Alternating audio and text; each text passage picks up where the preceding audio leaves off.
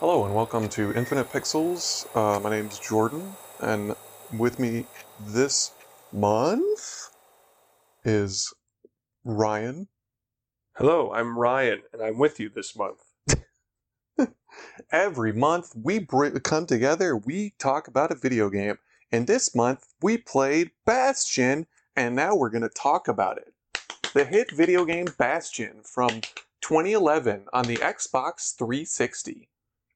Did it debut? Yeah, it did debut on the 360, didn't it? Yeah. Yeah. It's not from 2011, is it? It is. I thought it was like 2015. No. Oh, okay. Wow. 2015, I mean, I don't know, because you played on PS4. It said 2015 on the title screen. Yeah, and I think that's because that's when it came out on PS4. Sure, that makes sense. Yeah. Wow, 2011. I didn't realize it was over a decade old. Yeah. Wow, that's Yeah. crazy. So, if you've never played Bastion, it's an isometric. They describe it as like an RPG, but it's more like action-y. Isn't there a word for this kind of game? It's not a dungeon crawler, is it? I mean, isometric action game, Sure. like kind of like Diablo, like Right. that camera. And it's the same studio that did Hades, correct? Yeah. Mhm. So this is this studio's first game. The studio is Supergiant Games. It's like I think because you saw that documentary, there was 7 people who made it. Yeah, it was a small team, and it was very inspiring in the documentary. Like, one of the creative leads behind the game was like, I just decided to start my own game company, and my dad was like, you can do it from my house, and so I started this game company, and then we Yeah. made Bastion. Amir Rao is the I think he's like the studio director. I'm gonna get that completely wrong, but Amir had said like, oh, like I want to start this studio, and his dad was like, hey, that's fine. He was in his 20s, and he was like, why don't you go for it? Because if you mess up, you're only what, like 24, 25, and if you mess up, then later you can try something else if it doesn't go well after like 2 years when you're like 27. or Yeah, which is 28. honestly, that's really good advice. Yeah, and like he had previously worked at EA working on Command and Conquer. Mhm. And then there were a few other people who were also working on it, like Greg Kasavin, who previously worked at GameSpot and then worked at EA, and then like a bunch of like other people. I guess I don't know who Kevin Simon is, and I feel shitty because there's only 7 people working on this game. So you feel shitty if you don't know all 7 of them. Yeah. But, I can't name a game where I know everyone involved with it. Yeah, they had like one artist, Gen Gen Z. Z, which is a great name. Yeah, I only remember it because Gen Z is like a thing that people say to refer to Yeah, Zoomers now. and then what's his face? Oh Jesus, he's the voice of the guy who does the audio in this. The guy who does the audio for all of their games is the voice of Zagreus, the main character in Hades. I've never played Hades. Oh, you've probably heard his voice. Like he's like, Yeah, it's me, and I'm Zag. Yeah, Thanks, definitely. mate. I've heard Like his voice. you helped me out that back there. I didn't know he was Hades. Darren Or Korb. Zacharias. Darren Korb. And he did the music? He did the music. He does the music on like all their games. And then Logan Cunningham did like the one. Well, there's 2 voices. He did the primary. He did the primary voice. And then I think Andrew Wang was the main programmer. And it was like, yeah, that's like all. I probably missed somebody there. Yeah, well, But- that's. I'm sure they're not going to get upset about it. But yeah. if you want to look up the credits to this game, it's 7 people. Yeah, there's a very good documentary by NoClip that's out there, and then there's also like different articles. Like I read a Game Informer article about them. I don't know if it's still around, but Giant Bomb back in the day did a documentary while it was being developed called Building the Bastion. And Giant Bomb has changed hands a lot of times, so I don't know where that's located. Sure, but it's out there somewhere. Yeah. And when did you play this game when it first came out? Yeah, so Bastion also came out at like the kind of like the height of the Xbox 360's Summer of Arcade. Like back in the day, there just wasn't a lot of like indie games coming out on consoles. So Yeah. like like you would get stuff like Castle Crashers and Braid and like Super Meat Boy, Explosion Man that would come out on Summer of Arcade, and it would be a way of them of like Microsoft like promoting these smaller games, because it was also like really hard to like get traction on there. They had like indie games, but they didn't have like a section of like indie games that was like you can get it for $1, but like you couldn't get like on 360. Yeah. Back in the day, it was very difficult to like get licensed onto these consoles. The indie scene or the indie game scene has changed dramatically since that. Like even back then, it was just hard to like indie games weren't as mainstream as they are today. Like today, I think most of the games that are like trendsetters and huge breakout successes are indie games as opposed to like AAA studio games. Back then, it wasn't really like that. Now you see like Among Us doing numbers and like Five Nights at Freddy's that series like did gangbusters, and back then it was just like nothing really hit like that way. Yeah. So Bastion came out as a Xbox Live, Xbox 360 summer arcade game, and that was 2010. You said 2011. 2011. Wow. And I know in the documentary they were talking about like, you know, we got published by like WB. And that was really great because we were able to like actually get on there, and like because we had no idea how to like actually get published, right? And then like it was like a really like slow burn, which I had when I was watching that documentary, I was like, oh my gosh, I didn't know it was like a slow burn to eventually get to the point where they're like, we have a hit, like to get to financial success. Yeah, they were like, we sold like fine at the beginning, and then like over time it just snowballed, and like by the end of the year we were winning awards and stuff, and they were like, holy shit, I think we like might have made it. Yeah, and that's was really interesting too, the fact that the game it like stuck around. It wasn't like it came and went. It came and had like a consistent line of success for like half the year or a year or whatever, instead of like exploding and then everybody forgets about it. Yeah, and I think like it's made success like over time, like as you know, we said before, Ryan played it on PS4, I played it on PS5, and you can get it like on Switch now. You can get it on your phone. You can get it on Xbox. It's on Steam. Like it's everywhere. Yeah, know?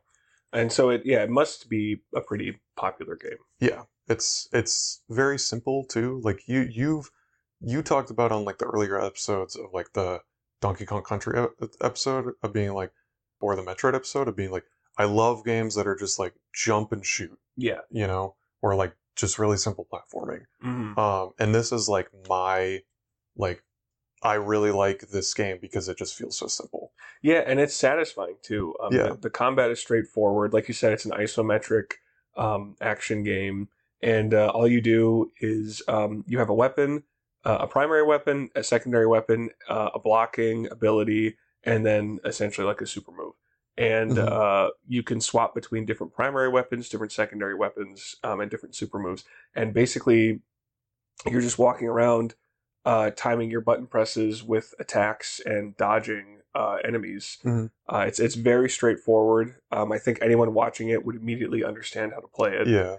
And it's gameplay is easy to learn but difficult to master in the best way, where I'd feel comfortable recommending this to anyone from a novice to like a seasoned game player. Going back and playing it, it does feel like it is a little bit like it's more simple than I remember. Like this being their first game, I've played a lot of Hades, like well over 100 hours. And Hades is like very fine-tuned combat where they're like, you know, different combos, and then, you know, you're getting modifiers to your abilities, so you're like getting different like damage multipliers and like effects on your abilities and whatnot. And this is like, you know, the first weapon you get is a hammer. And like there's pretty much just like one attack that you do. You can then like get like a kind of extra like kind of momentum-y hit. Like the regular hit is just, I'm gonna smack you. And then if you dodge roll and then press attack out of it, you do like an uppercut kind of. And that's it. Like that's the only two moves. And I think you can upgrade your weapons over time. And I think on the hammer, there's a upgrade to get like an extra move. But other than that, like pretty much all the weapons are just like, you just do the one hit. Yeah. It's not uncommon for no matter what weapon you have to be attack, dodge, roll away, attack again, dodge, roll away. Yeah. Because enemies come in waves and swarms too. You could be fighting a single enemy, or you could be fighting a room full of enemies. So dodge, roll, attack, or attack, dodge, roll, whatever, really becomes like the most solid strategy throughout the game. Were you like, because I know in Hades, like I started out being like, I'm gonna walk around, and then like eventually Hades has a dash. Eventually, I was like, I am not walking, I am just dashing. And then similarly in this, it's like I am not walking, I am rolling. Yeah, absolutely. Like at first I was walking because you're getting used to the controls, but yeah, by the end of it I was rolling wherever I went. It's like Ocarina of Time, except in Bastion, rolling is quicker than just your standard movement. So yeah, absolutely, I was rolling everywhere, and I think I enjoyed like how straightforward the gameplay was in that regard. Like I really felt I've never played Hades or Bastion or any game kind of like them, like a paltry amount throughout my life. But after playing Bastion, I feel like, oh, this is what this combat feels like. This is what this kind of gameplay feels like. I feel like Bastion was a good dry run for Hades, where now I feel like I could play Hades and have a pretty good grasp on it. This feels like I wrote in my notes, like this feels like just like the ultimate, like precursor to Hades, even down to what I noticed. The like early on in the game, you like fall out of a window, and that is like the first thing you do whenever you like hit the A button on the start screen of Hades to go in, and you like fall out of a window is like immediately the first thing you do in Hades. I was like, oh wow, I don't know if that's a reference or just like what. Good design or whatever. Yeah, I mean, it's like literally like the isolated isometric camera is like even facing the same way, and it even kind of looks like the same kind of like area that you're dropping down on top of. And Hades also has narration. This game has narration. It has kind of like Halo skulls. As you go throughout the game, you have this area called the Bastion that you're like collecting like crystals to get like built up. Yeah, the Bastion, the titular Bastion's like your home base. Yeah, and like there's things like you can get like, here's an upgrade house where you can upgrade your weapons. Here's an area where you can switch out your skills. Here's like where you can get like different drinks to drink to give you buffs. And then like there's one that's like shrines, and the shrines are basically skulls from Halo, where it's like, all right, if you put on this god Pith, he'll make enemies like, a little bit faster, but you get more of the currency in the game. Yeah. And when you beat those enemies. Yeah, and there's other ones like, oh, like when you get, or like enemies take longer to get hit, or the enemies take longer to kill, or and when you kill them, they blow up and they damage you. And those get really difficult. Like if you're just like putting them on and you don't have all your weapons built up, and you don't have all the drinks, like your full like kitted out drinks, like it can be like, oh shit, like I'm really getting my ass kicked. Yeah. Well, can I ask, counting the playthrough you did for this recording session, how many times did you play through Bastion? I don't know, maybe like 4 times. Okay, and it's been years. I did not remember a lot. I mean, I did remember because I played this in college, so probably around like 2015, 2016, 2017. But it had been a while, and I was like, oh, I didn't remember this. But this was one of those games that I played a lot as a kid, so I did remember quite a bit. Did you ever play it with like all the shrines? Yeah, I've platinumed this game. I got all the Xbox 360 achievements, and then the platinum in this game requires you to beat at least one of the like kind of wave-based survival like areas with every single shrine on. So that's kind of difficult, but it's not impossible. Sure. I mean, the game is well designed enough with difficulty where if you want to have a more relaxed playthrough where you're just kind of playing through what the game has to offer, you can definitely do that. But if you want to challenge yourself, gives you the full reign to do that too. Yeah, and I really like that. Like in the shrines are also in Hades. I think they're also in like Transistor. I'm pretty sure they're in Pyre, which are their other games. Like all the like upgrade materials and whatnot. That's like just standard RPG fare, but it really feels like the like art and because this game is like very like painterly, like art and music, and like gameplay wise, like they're always like very action heavy, and then like having like modifiers that go on. Like Halo's known for its skulls. These guys are kind of known for really good action gameplay and then having cool modifiers on the gameplay. When you have gameplay that is so, I don't want to say the gameplay's simple. It is. That's fair. Yeah, I don't mean that in a negative way, though. I mean that in a good way, where it's like when you have, it's just very easy to understand what's going on, and when you have a game that's designed for just like satisfying simple combat, there is a lot of room for the designers to enhance that and add to it. I think it was a smart choice for their first game to say, let's get something that works well, and then find ways to add challenge to it instead of trying to do a game that does a million different gameplay mechanics. And it's funny in that documentary they were talking about like most of the stuff gameplay wise was all here from like the very beginning.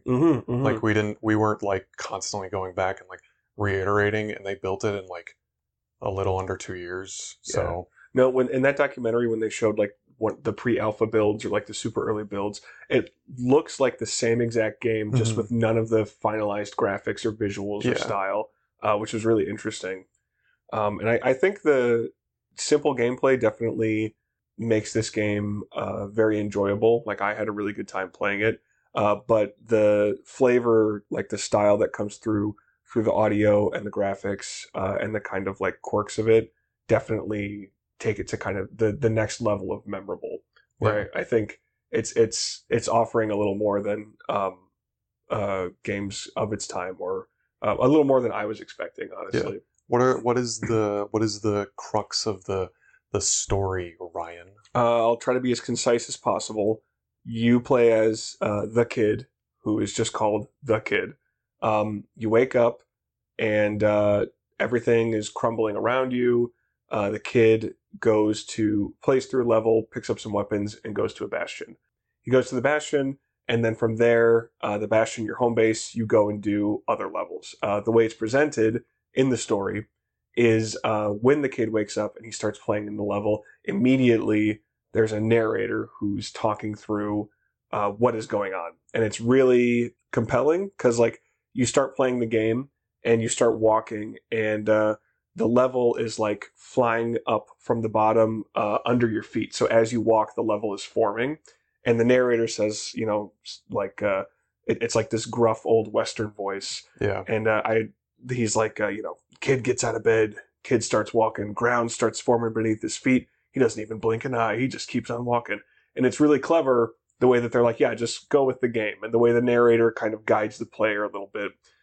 And then it's, as you get to the bastion, your home base, it's revealed that the narrator is a character that's waiting in the bastion for you. So throughout the game, and I'll just touch on like the overarching story. Basically, there was a cataclysmic event called the Calamity that kind of tore the world apart. And as you play as a kid and you're trying to sort of piece it back together. And that's the very, very general crux of, without getting into the details of everything just yet.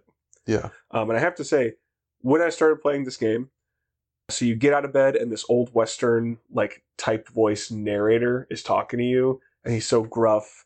And I was like, this is exactly the kind of thing Jordan likes. Like I immediately thought of you. I was like, I could hear you in my head imitating this guy's voice and being like, the kid just fights and he doesn't ask why, and that kind of stuff. Well, like normally I don't like that kind of like I don't like I'm not like a big Western guy, but I do like when games acknowledge your presence, and especially through gameplay.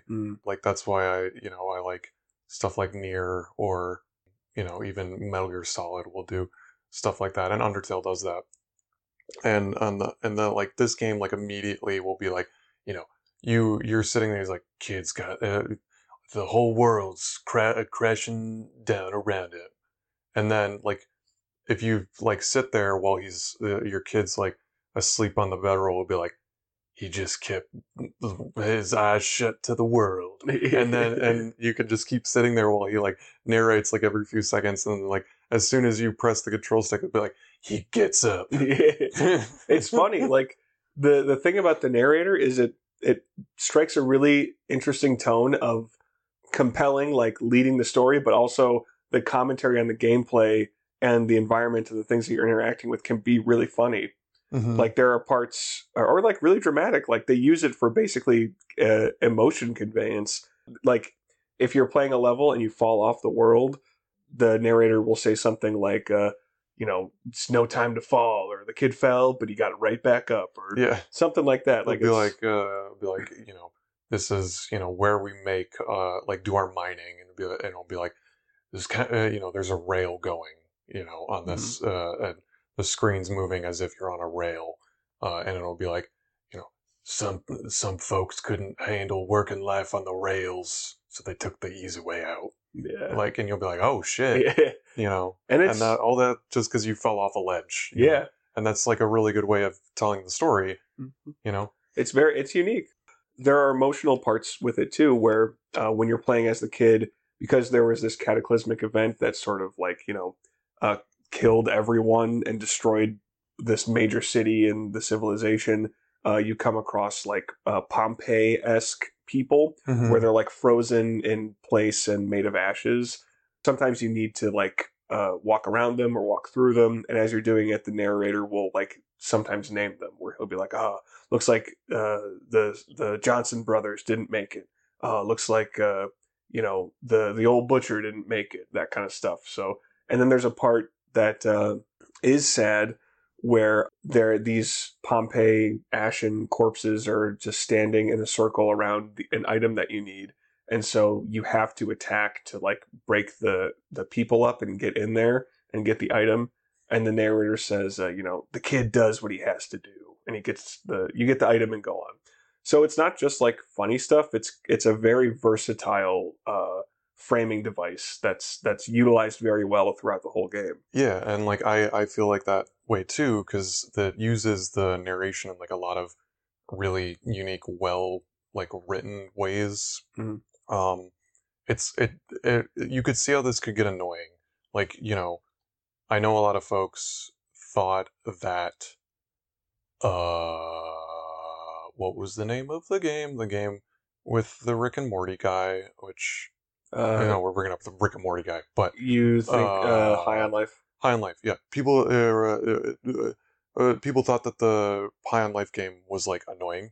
Like there's even like a slider in that game to be like, shut the guns up, right? Mm-hmm. Like I can see how this game could get annoying in that way.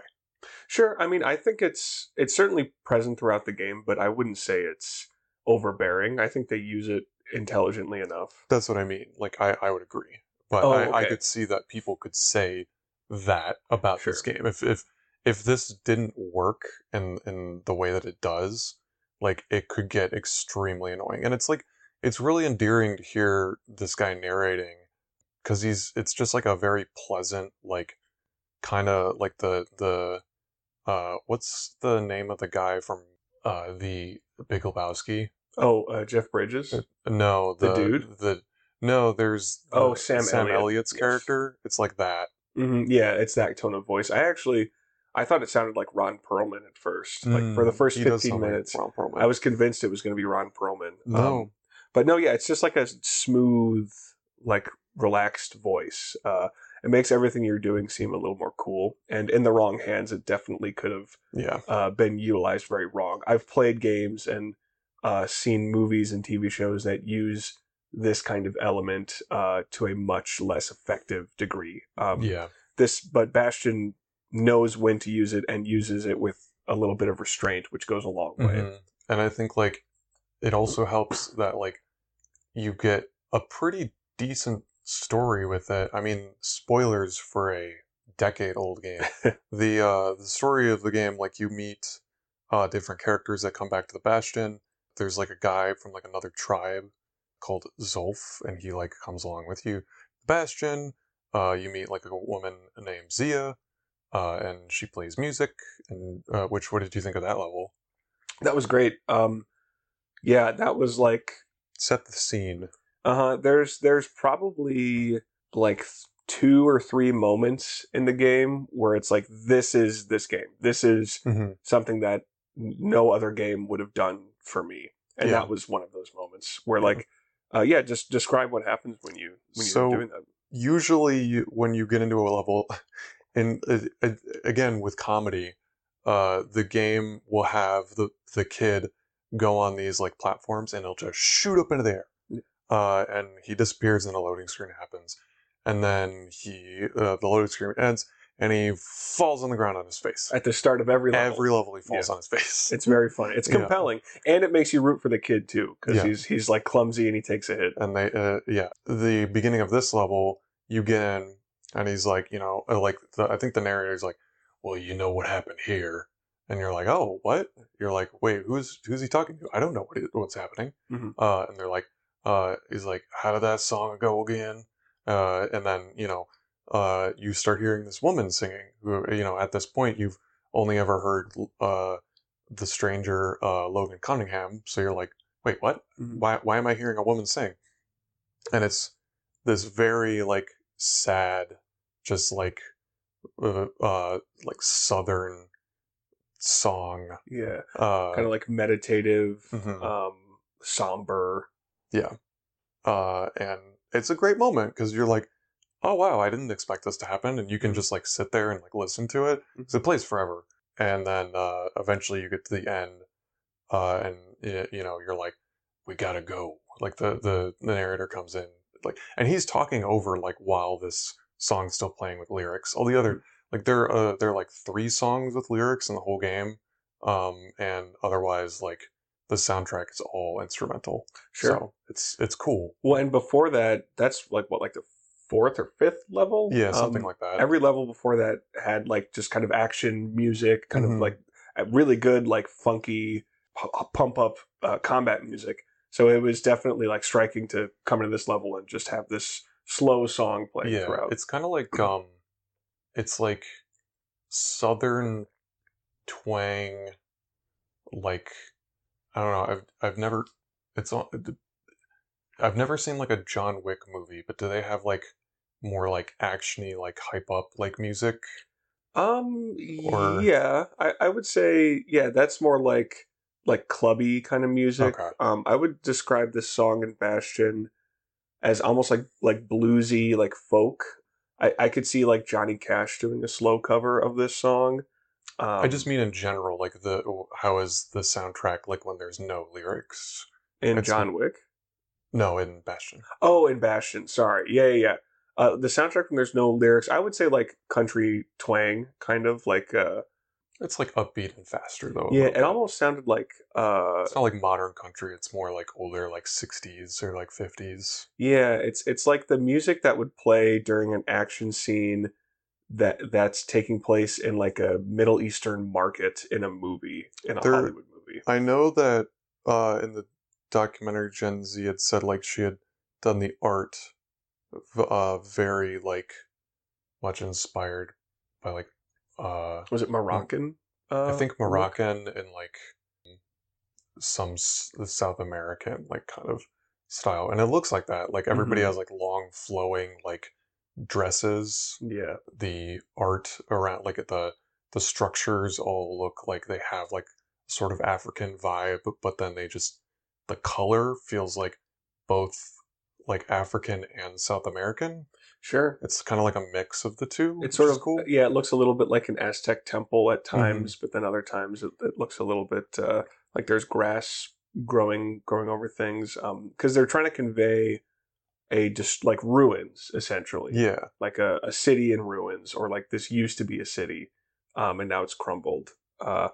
And I love this game does a really good trick, visual trick of the environments and the primary things that you interact with are warm colors, hmm, and the enemies are all cooler colors. Like yeah. a lot of the ghosts are like a aqua green, not ghosts, but like I forget what they're called. The There are enemies, windbags and gas fellas right? and yeah. Scumbags. Hmm. Yeah, a lot of them are cooler colors, and a lot of the stuff that you interact with, or just like the environment and the backgrounds, are warmer colors. Yeah. So that works really well. Yeah. What did you think about the like the character designs in this game? Some of them I really like. Like I like the way that the kid looks. He's got white hair. And the stranger has white hair. He looks cool. I like Zia. I do like Zolf when he's in cutscenes. He looks very weird because he's like looking up at the sky when you first meet him, and he just looks like a sad like Cupid doll figure, Mm, and it's like this looks odd. And they kind of look like more like Russian dolls when they're out in the world. sure. That can be like really cute. Like I could see having like a stranger like the kid like in their little like world chibi selves like Mhm. on my desk. Yeah. But Zolf in that one instance is like, this looks weird. Yeah, he looks like a zombie from like Scribblenauts or something Yeah. in that one instance. It's like, huh, all right. Yeah, it is interesting in the I mean the art is good throughout. That's not a Yeah. complaint. The characters have like bigger heads, like kind of chibi-esque Mhm. heads. So it's an interesting mix of like realistic paintbrush kind of like texture to the visuals, but then the characters are designed with like kind of a cutesier Yeah. aesthetic. So it's unique, but it works pretty well, and Yeah. especially works for the kid because kids just have like big heads in weird proportions, or at least that's how you think of them. And he's cool. Yeah, He's undeniably cool. he's like a Link type Yeah. character. But anyway, I was gonna talk about the story since I was there and then got distracted. You meet a couple characters. They join you at the Bastion. Eventually, after you've gathered up all these crystals called cores, you're going to use the cores to repair the world. If you put them in the Bastion, they help build you your Bastion. But then they're also like, once we power up the Bastion using these cores, it will help the world heal. Yeah. They're very vague about what that will mean, but it will do it. So eventually, you find this journal along with Zia, and it's written in an Ura language, which is Zia and Zolf's people. So like the stranger doesn't know how to read it. I don't think. I think he implies that he can, but I don't know that he's like I didn't read it, and maybe I should have. The stranger's whole thing is ambiguity. You're not Yeah. really supposed to know anything about Yeah. him. But they're the only like three people at the Bastion, so eventually like Zolf reads it and he gets pissed and he's like, I can't believe it, the Bastion is whatever, and I don't know what he does. What does he say? I don't remember what he said. He basically is like, this is a lie, and like I have to, like I'm leaving, like bye. I think he says, I'm gonna. Zolf reads the journal, and I think he says, I'm gonna finish what the Calamity didn't. Yeah. And then you learn that the Calamity was like, it wasn't a force of nature, it was an event that was triggered by people. Yeah. So it's eventually you're like, well, we got to heal the Bastion. We're gonna go get more MacGuffins. You get more smaller crystals, Mhm. and then eventually, like you learn that, as you said, like the Calamity was started by humans, basically as a way to get rid of the Ura. Like Yeah.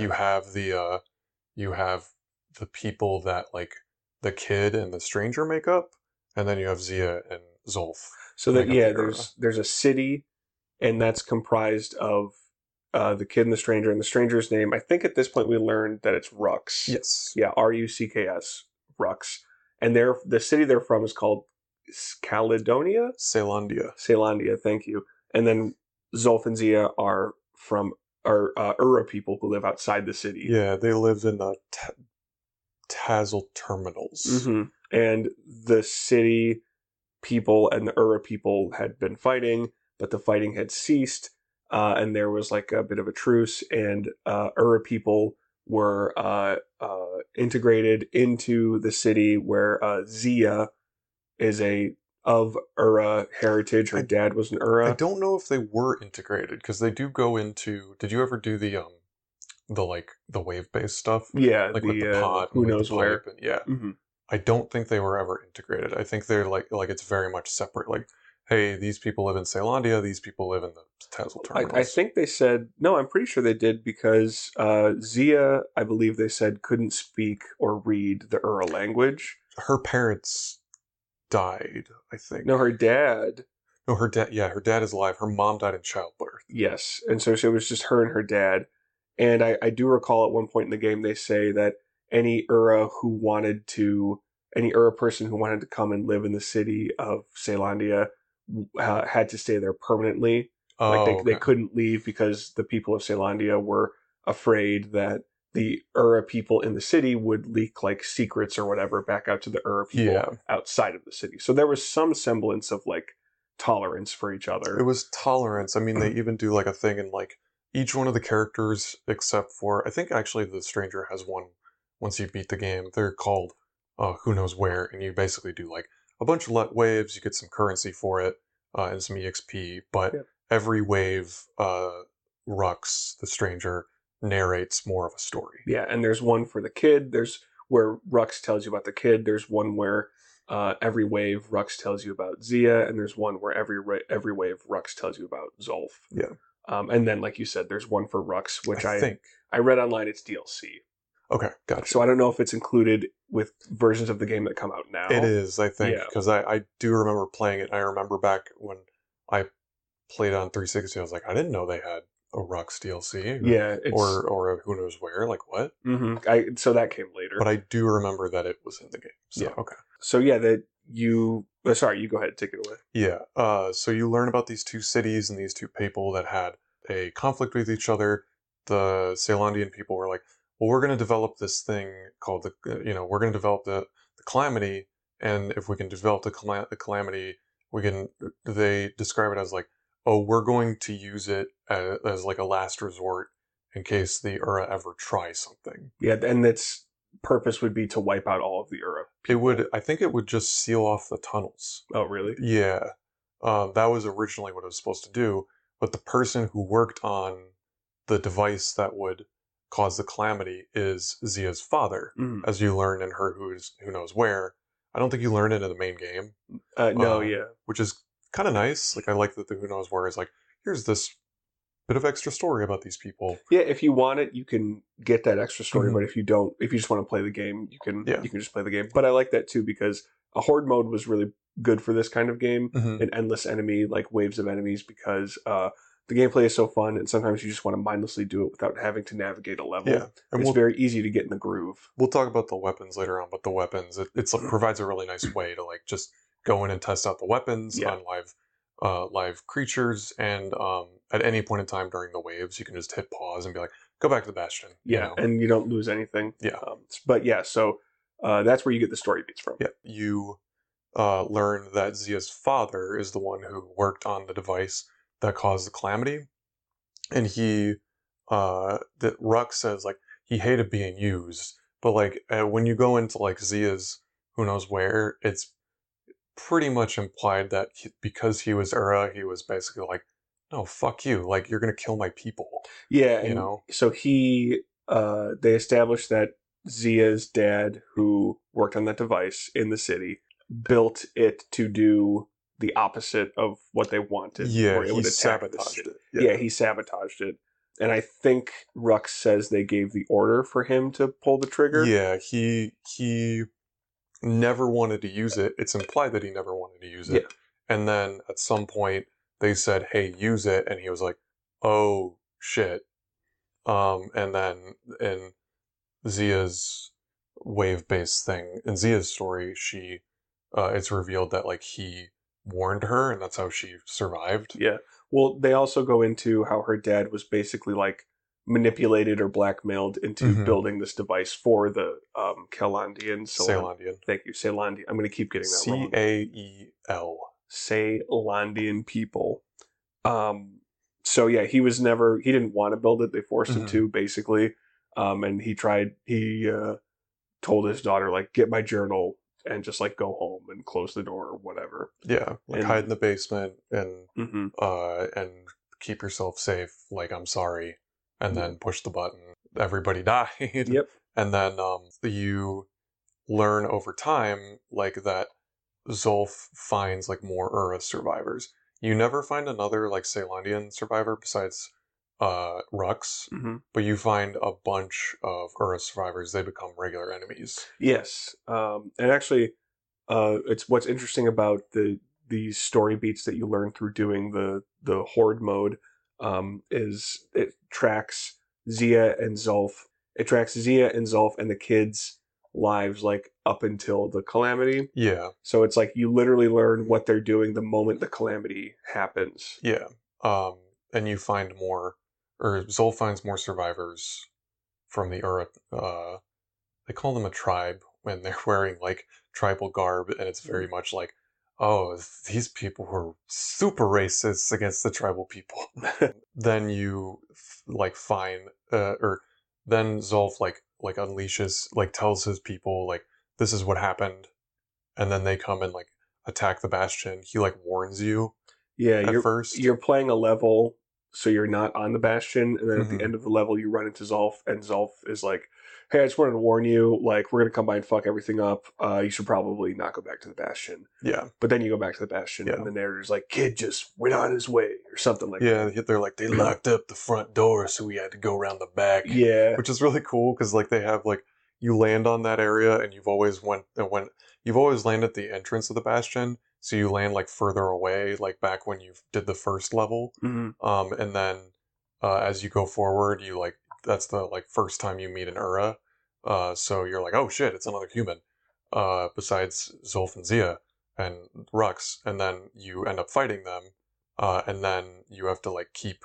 going and like fighting more Ura, and then when you get to the entrance, you're like, oh shit, like I can't get in, and then you have to. He's like, kid went around the back, and yeah, there's just like, everything looks like very kind of like modern like brick built stuff like to the entrance to the bastion, and then the back end is like it becomes greener, and it's kind of nice because it's like this like good job, or like here's like the good way because it's hmm, very very warm as opposed to these very dark areas where the entrance was. Here's like the safety area that you have to go to around sure, back. yeah, that's a good point. I didn't think of it like that.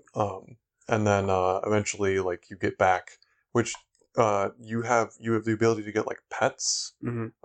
You can like there are different enemies like a bird enemy and like a an ox, like a statue of an ox that's like fights, and like a little like squirt, which are like these little like kind of blobby guys. Kind of like floating slugs, Yeah. kind of thing. And there's a what is it? An ankle An gator. ankle gator, which are these things that just have like their fin pointing out of the ground, and Hmm. then they come up, and then you'll see them. Yeah, they're like Uh, ground sharks, kind of. yeah, and they all like if you have all of them, which you don't have to, they all like fight for you, and it's like, Yeah, oh, that's yeah, adorable. it's nice. And they It's can die. They could totally die. Yeah, it's actually really impressive the way that this game.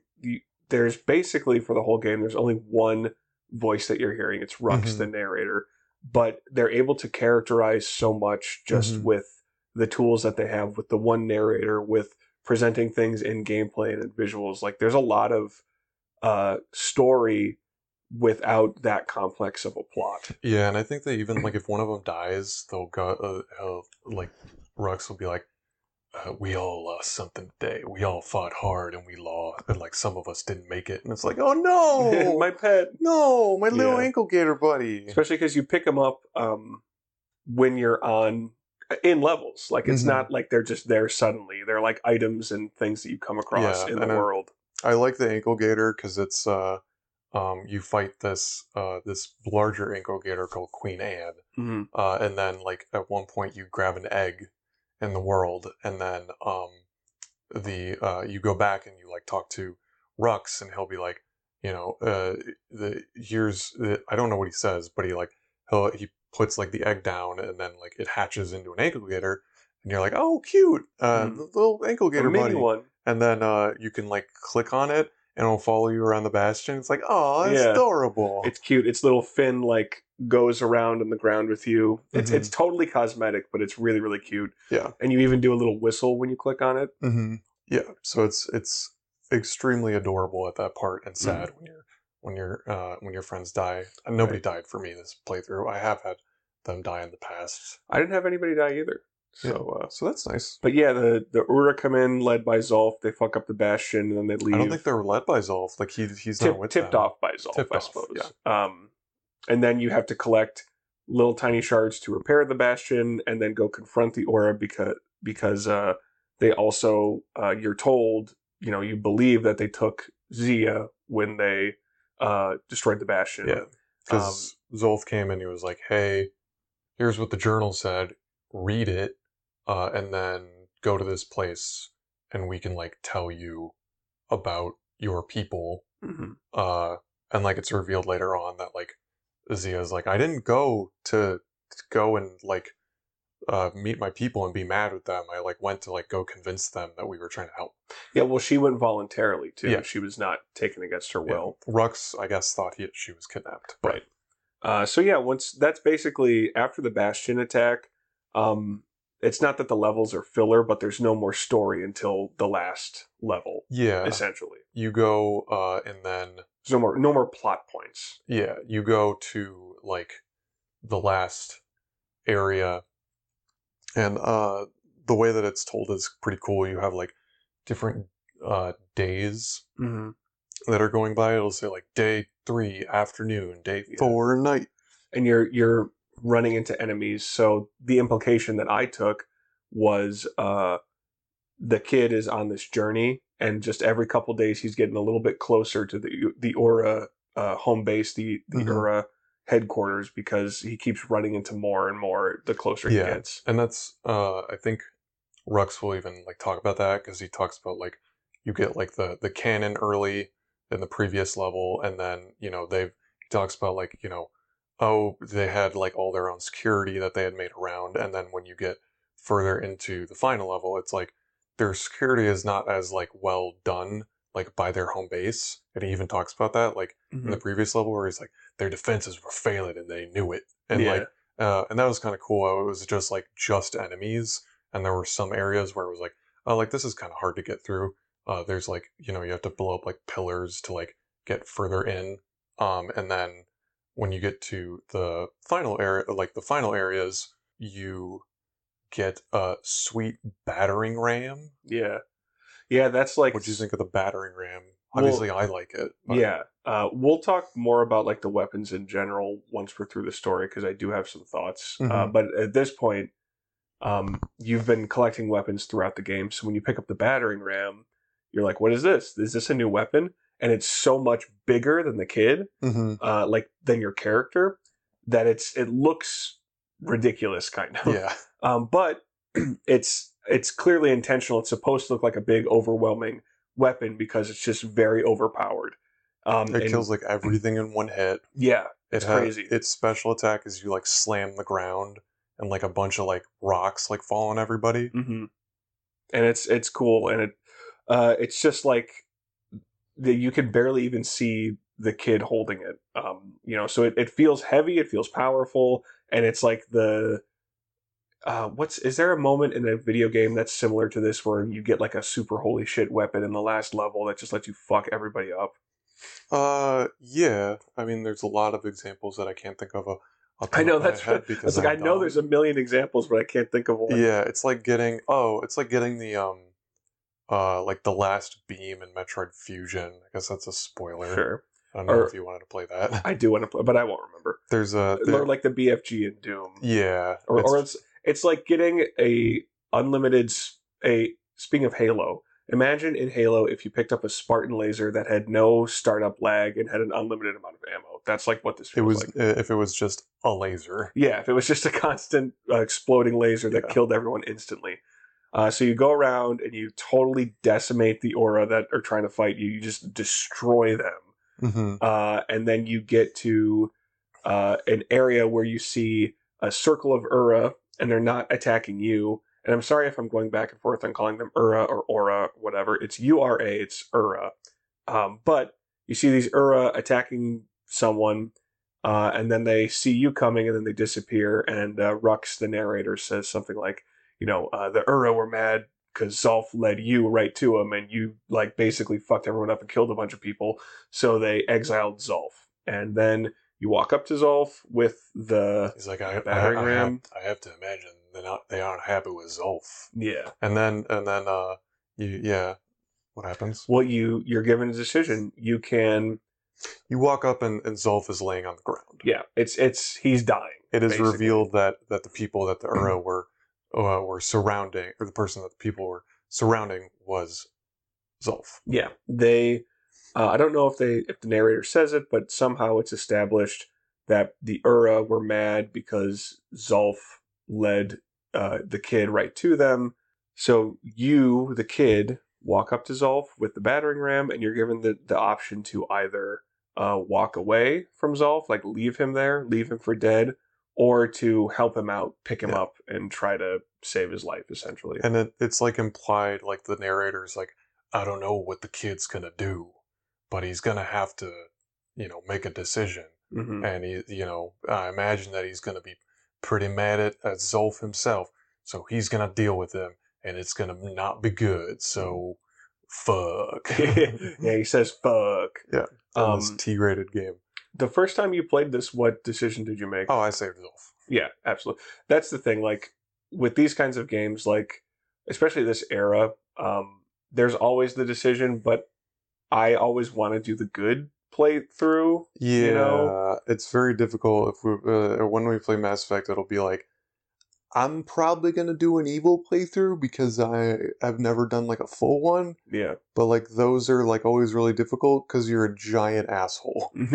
Well, we've talked about this before off camera. I don't know if we've talked about it on record on the podcast, but it's not that it's, or maybe we talked about it when we played BioShock 2.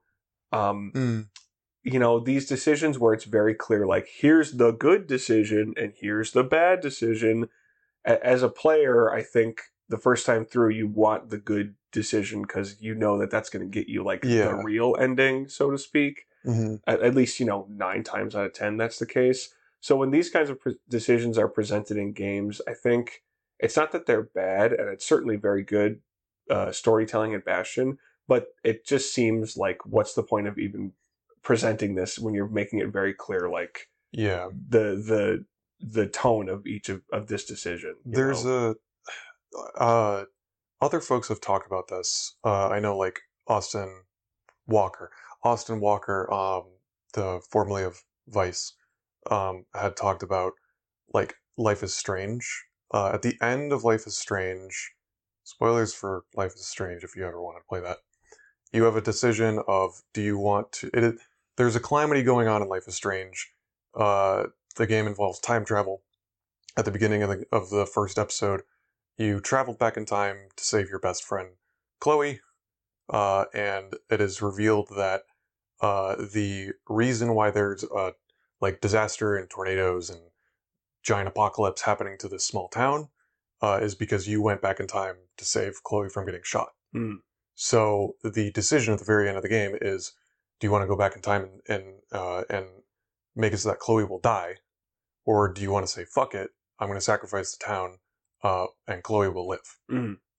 And the end of the game, if you make the town die, is very abrupt. Mm. It's like you say, all right, I guess, my best friend and I are gonna just wait it out, and everybody's gonna be killed, but I can't let you go. Mm. And it's very fast. It's maybe 2-3 minutes. Okay. It's you're done, and then the decision where you have Chloe sacrifice herself is very involved. There's multiple cutscenes. There's her, because she very much has the realization of I'm going to kill myself. She comes to her realization and acceptance.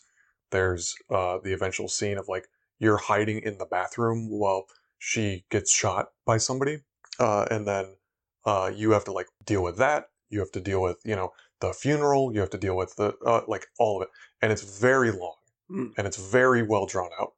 And Austin Walker and other folks have said that feels like the ending that they're this is the one you're meant to choose. Yeah. Because it's very involved. It's very detailed. Whereas the other ending, it's just very quick, dirty, you're done. And it's almost like an yeah, afterthought. I don't know if Undertale would be similar to that, because I know you didn't do the genocide run, but that one is very fast. Of like, oh, you just go through every area and like beat all the beat enemies, and like it's different, but it's very much like, all right, you're not getting any characters, you're not getting any of the like different story beats that are throughout the game normally. It's just like, just go, go, go, go, go, and then you fight Sans, and that's it. Well, Undertale is a unique case because that was definitely an intentional choice Yeah. to like make the player feel a certain way. But I think that's the implication that a lot of people are implying about like Life is Strange, and I don't know if that's the case with Bastion, but it feels like that because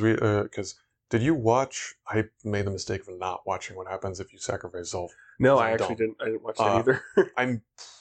I remember it being very, just again, quick and dirty.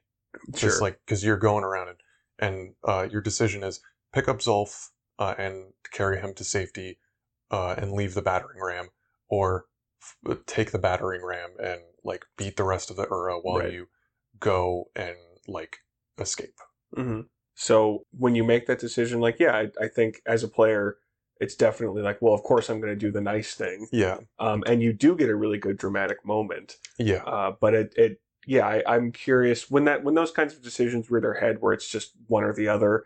Like, what is the thinking behind that from a game design perspective? Because you could have just as easily presented that scene to me and taken my choice away. So is it the fact that I make the choice makes it hit harder? I would be curious to know the decision-making process behind that. Because I know Greg Kasavin talks about in the documentary this decision and being like, this felt very important from like a storytelling perspective.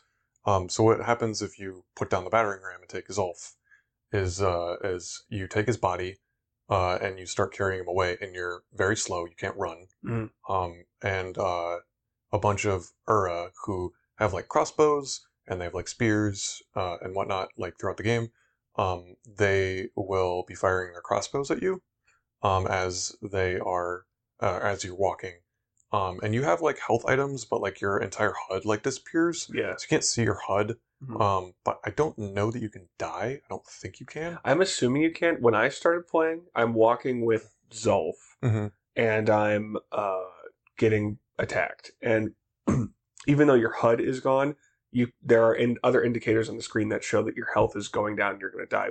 So I knew that triangle would heal me. Yeah. So I would heal myself, and I would keep going. Yeah. But I can see, like, because I thought, oh, this is probably the end of the game. I thought it was like a Red Dead situation where it's like, just see what you can do in these final seconds. So I was like, let me just prolong this as much as possible. So you thought you were going to die? I literally thought I was going to die with Zolf. That's cool. Yeah, because I mean, I think the fact that I could drink health and then see my health deteriorate, I was like, okay, so this is like a normal gameplay part. I'm just going to die. Yeah, and I don't know if you can die. Then, sorry, to my what I was getting to is like, yeah, you get to this little scene that plays out, and it becomes apparent, like, oh, okay, this is scripted. Yeah. I don't think, my guess would be that you can't die at that point. Yeah, because as you're walking, they're firing their crossbows at you. They're like, as you're going along, of course, the level builds itself as you go, and there are like rocks falling down in front of the Ura to like block their shots, but a lot of them are hitting you, so you're getting hurt. And then eventually, like, as you're walking, you're still walking, you like, you get to a part then where you see like a shitload of Ura, and it's a lot. You're like, this is the most that you've seen in the entire game. Most enemies you've seen. Yeah. And suddenly they just like they stop firing, and you're like, oh, and like you might not notice it at first, but you're like, oh wait, I'm not getting hurt anymore.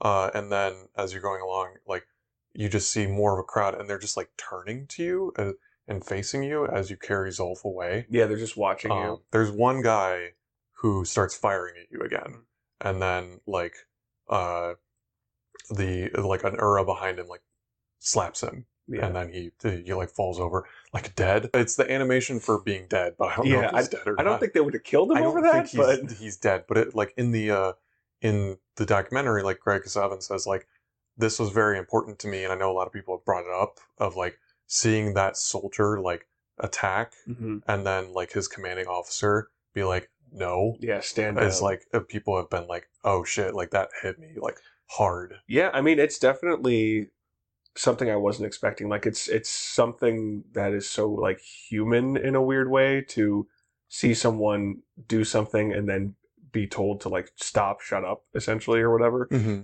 And like I at first I thought that was like a glitch where when I'm walking with It's Zolf. definitely not. No, yeah, I was like, oh, that guy attacked me when he shouldn't have. Oh, wait, that other guy like hit him. Okay, oh, so and then you keep walking and you're kind of like, okay, so they are like taking in what I'm doing. There's Yeah, like a mutual like I don't want to say respect, but there's just it like feels no like a reason to mutual sort fight. of respect because Yeah. as implied in the story, it's like the Ceylani people are very racist towards the Ura, and Hmm. then there's just this moment of just like, hey, I know that you sold me out, and like even like Rux during his narration, like for this whole part, is like narrating at me like, I'm pretty sure that the kid's gonna be pissed, and he's probably gonna beat the shit out of Zolf. Yeah. So I don't know what to expect, and I don't know what Zolf is expecting, but the kid's gonna come for him, and it's not gonna be pretty. Like Hmm. as you're walking, like saving him, Right. you Right. know, and that's like pretty powerful too. Being like everybody's expecting you to be, like and mad at him, Full of and hate. yeah, and you can like put your battering ram down, this thing that's been protecting you, and be like, no. So Mhm. it's a nice moment. Yeah, Uh, it's the moment of the yeah, game for sure. It's a very memorable ending, and the emotions are there. Like it's for just like walking with a that at that point it's just a walking yeah. simulator. But it's the I don't remember. Is there music? I don't remember. Yeah, but it's just like this action game that has suddenly stopped, and you just have to walk through the level with all your enemies. Up to this point, your enemies are just watching you. So yeah, it's definitely the kind of moment that makes a normal game rise above like the usual Yeah, kind of fare. and It's emotional. it's cool because like this feels like a game that's very simple that you don't really expect something like that to happen in, Yeah, and getting that nice little moment, you're like, oh, sweet, like, all right, like that is very sweet. Like I was not expecting a game that is like kind of poor man's Diablo to to have an emotional moment like that. well, the thing is, yeah, I wasn't expecting it to like even go for anything like that, Hmm. and it does, and it works.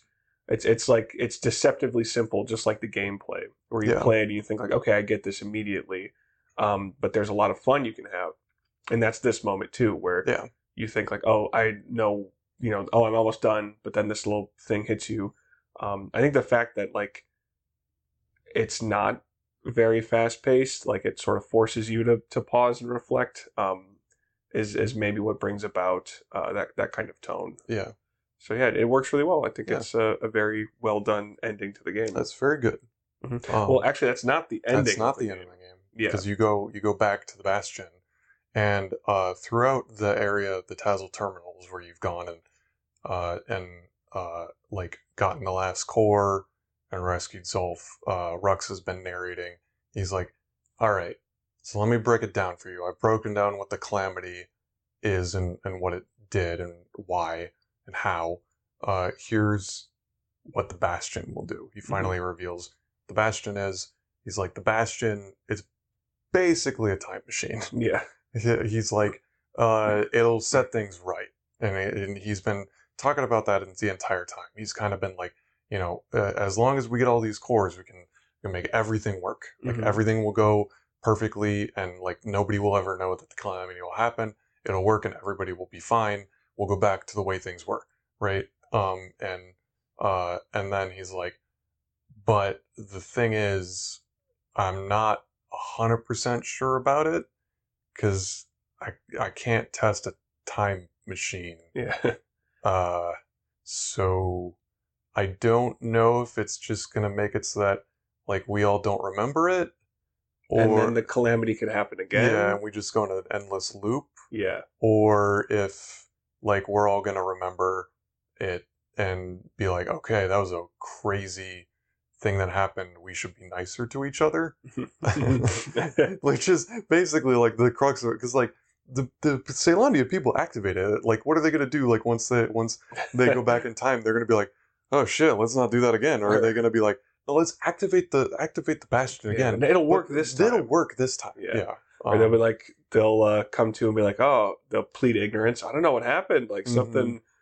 Sorry about that, Ura. Like the whole city got destroyed for some reason. But anyway, I guess it's all good now. Let's just continue. Yeah. Well, actually, sorry. So finish. The option is go back in time, or your other option is he's like, but there's another option. You can use the Bastion to and like burn out all the cores as fuel, and we can go and fly away from here. And it'll be like a giant ship, and we can just see where the wind takes us and explore and figure out what else to do afterwards. Yeah. And it's really cool because you go back to the Bastion and you go into like the you go underneath of it, and you see Rux and you see Zia, and they have like two little like exclamation points over their head. And you can do like one last like conversation tree with like both of them, and Rux like talking, and then you walk over to Zia, and you're like, oh wait, well, you're talking to me? Like you click on an option, and then you hear Zia's voice for the first time. You're like, what? Yeah, out of nowhere, of nowhere. Yeah, which I definitely playing that. Definitely playing that. I was like, oh whoa! Like another moment that I thought like. Did I hear that right? Is the game glitching? Oh no, she's just talking.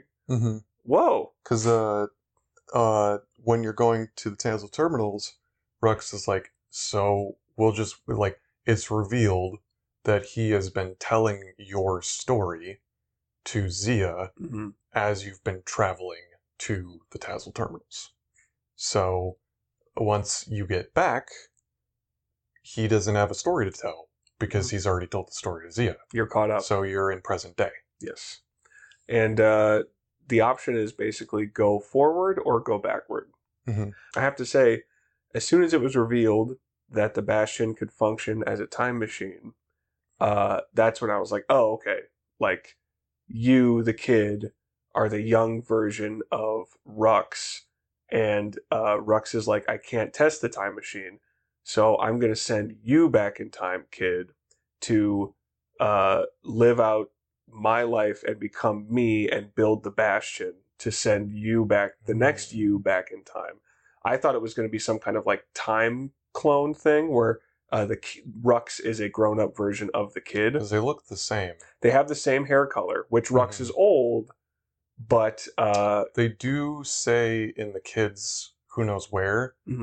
They say like he has white hair, and that was like very rare. Yeah, he said it like people like made fun of him for it growing up or whatever, and it was something that he got from his mom or whatever. So I totally thought like, oh my god, I'm Rux, and I'm going to go back in time, and the game's going to start over, and that's the way to justify doing multiple playthroughs. But that ended up not being the case. That was just something. That is the way that they can explain New Game Plus, though, because if you do that ending and then you start a game again, the narrator will be like, oh, wait a minute, I think I've done this before. Oh, cool. Yeah. That's awesome.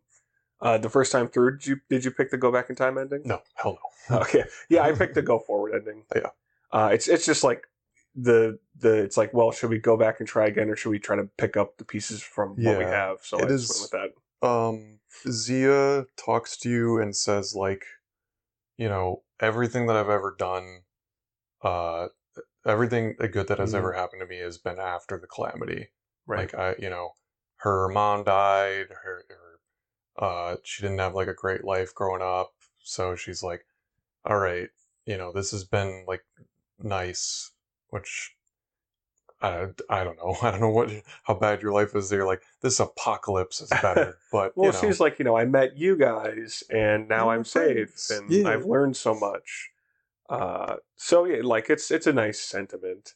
Like, even though something bad happened, good comes of it. Yeah, I mean, I more feel bad because we never got into Zolf's background. like Zolf, I feel the most bad for because he feels justified Well, for what he's doing. Zolf's background is not particularly plot relevant. It's more No, just for his character. yeah, it's revealed in his who knows where that he like grew up and was very like prim and proper. Eventually came to like Ceylondia and became like friends with people around. Well, he went to Ceylondia because a missionary Hmm. from Ceylondia went to his Ura village. Didn't he raise him? Yeah, he took him in Yeah, because his parents like didn't care or were dead or something. yeah, So Zolf goes back to Ceylondia to be like a goodwill ambassador, to try and do good, to be a yeah. missionary. Especially because like the Ura are like treated like shit. Yeah, Because like the like in Zia's backstory, they have like, there was a boy that she met, and like the boy, like had, like almost it felt like she was getting like bullied by him. I don't think she is because I think like he like they talk about like, well, if you use the Ura language outside of the country, it's like considered a huge insult. hmm Which I don't think he did on purpose, but it's implied that like other people around Zia would like make fun of her and stuff for her heritage. So I think Zolf probably got some of the same treatment. yeah. There's no reason to think he wouldn't have gotten that. Yeah. Yeah. And then but he does meet someone that he falls in love with. Yeah, he meets somebody, falls in love with them, proposes to them, and she says yes, and then they're all ready to get married, and then the calamity happens. Yeah. Like he goes back to his home, and he like tries after the calamity, and he um tries to touch her, and she turns to ash, and it's Right. like, oh my god, That's that's sad. horrible. So Yeah, Zolf had everything set up to have a nice life, and then everyone he knew died, yeah. which is very sad. And then he finds out that it was the city Hmm. trying to like get back or whatever at his people. Especially because he tried to be good, Right. good. He's like, I'm a good person, hmm so why did this have to happen to me because I'm an Ura, Yeah, he did everything right, Yeah. Zolf, up until he uh, got angry at the people at the Bastion or whatever. But I mean, to be honest, like I don't. I mean, that's the question. Like, do you think he's justified in his reasoning, or I mean, I think I understand. My thing is, I don't know what he was trying to do by attacking the Bastion. He just didn't Hmm. want civilization to come back. I think he's certainly justified to be angry. Because I think it's implied in the journal at the very least. Well, I guess I don't know because Rux is the one who built the Bastion. He designed it. Right. So I don't know if the journal says that the time travel can happen. I Yeah, don't if think he knew so. the Bastion could, I mean, I guess the kid and is going around collecting cores, and Rux is saying the Bastion can bring the world back.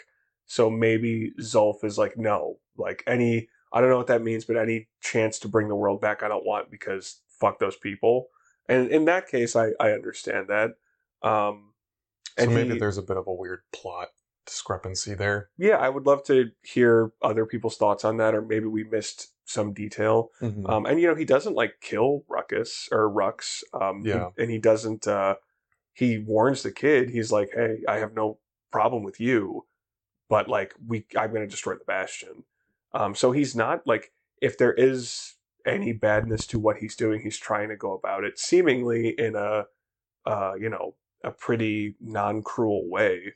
So Yeah. I think Zolf is a very sympathetic character. I think he's a sympathetic character. I don't know. Again, I don't know that it's like right that he destroyed the Bastion, Mhm. but I think he has every right to be mad. Of course, yeah. I think, and then the fact that his people like beat him to death and leave him for dead. It's like he is just someone who has been extremely wronged, and there's nothing Yeah. that's very easy to sympathize with. Yeah.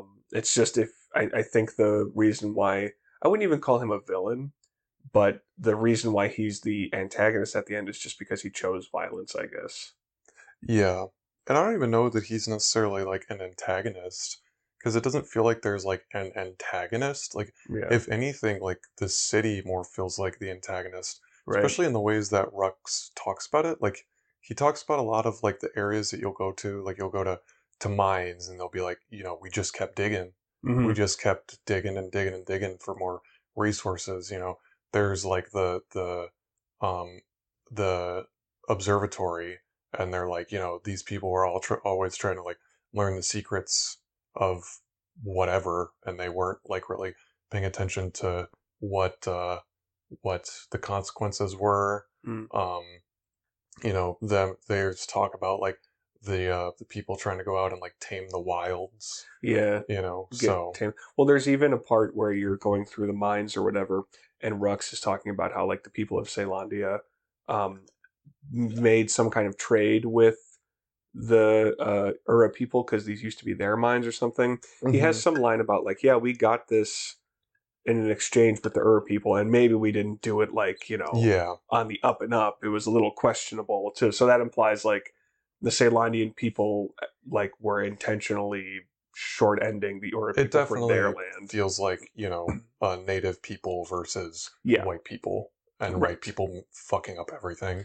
Yeah, and so to that end, and that's an interesting perspective. Like the city is the villain. The city is decimated when you start the game, Hmm. right? So the whole game you're trying to rebuild the city only for the you know more interesting and proper decision at the end to be leave the city behind and try to move forward together.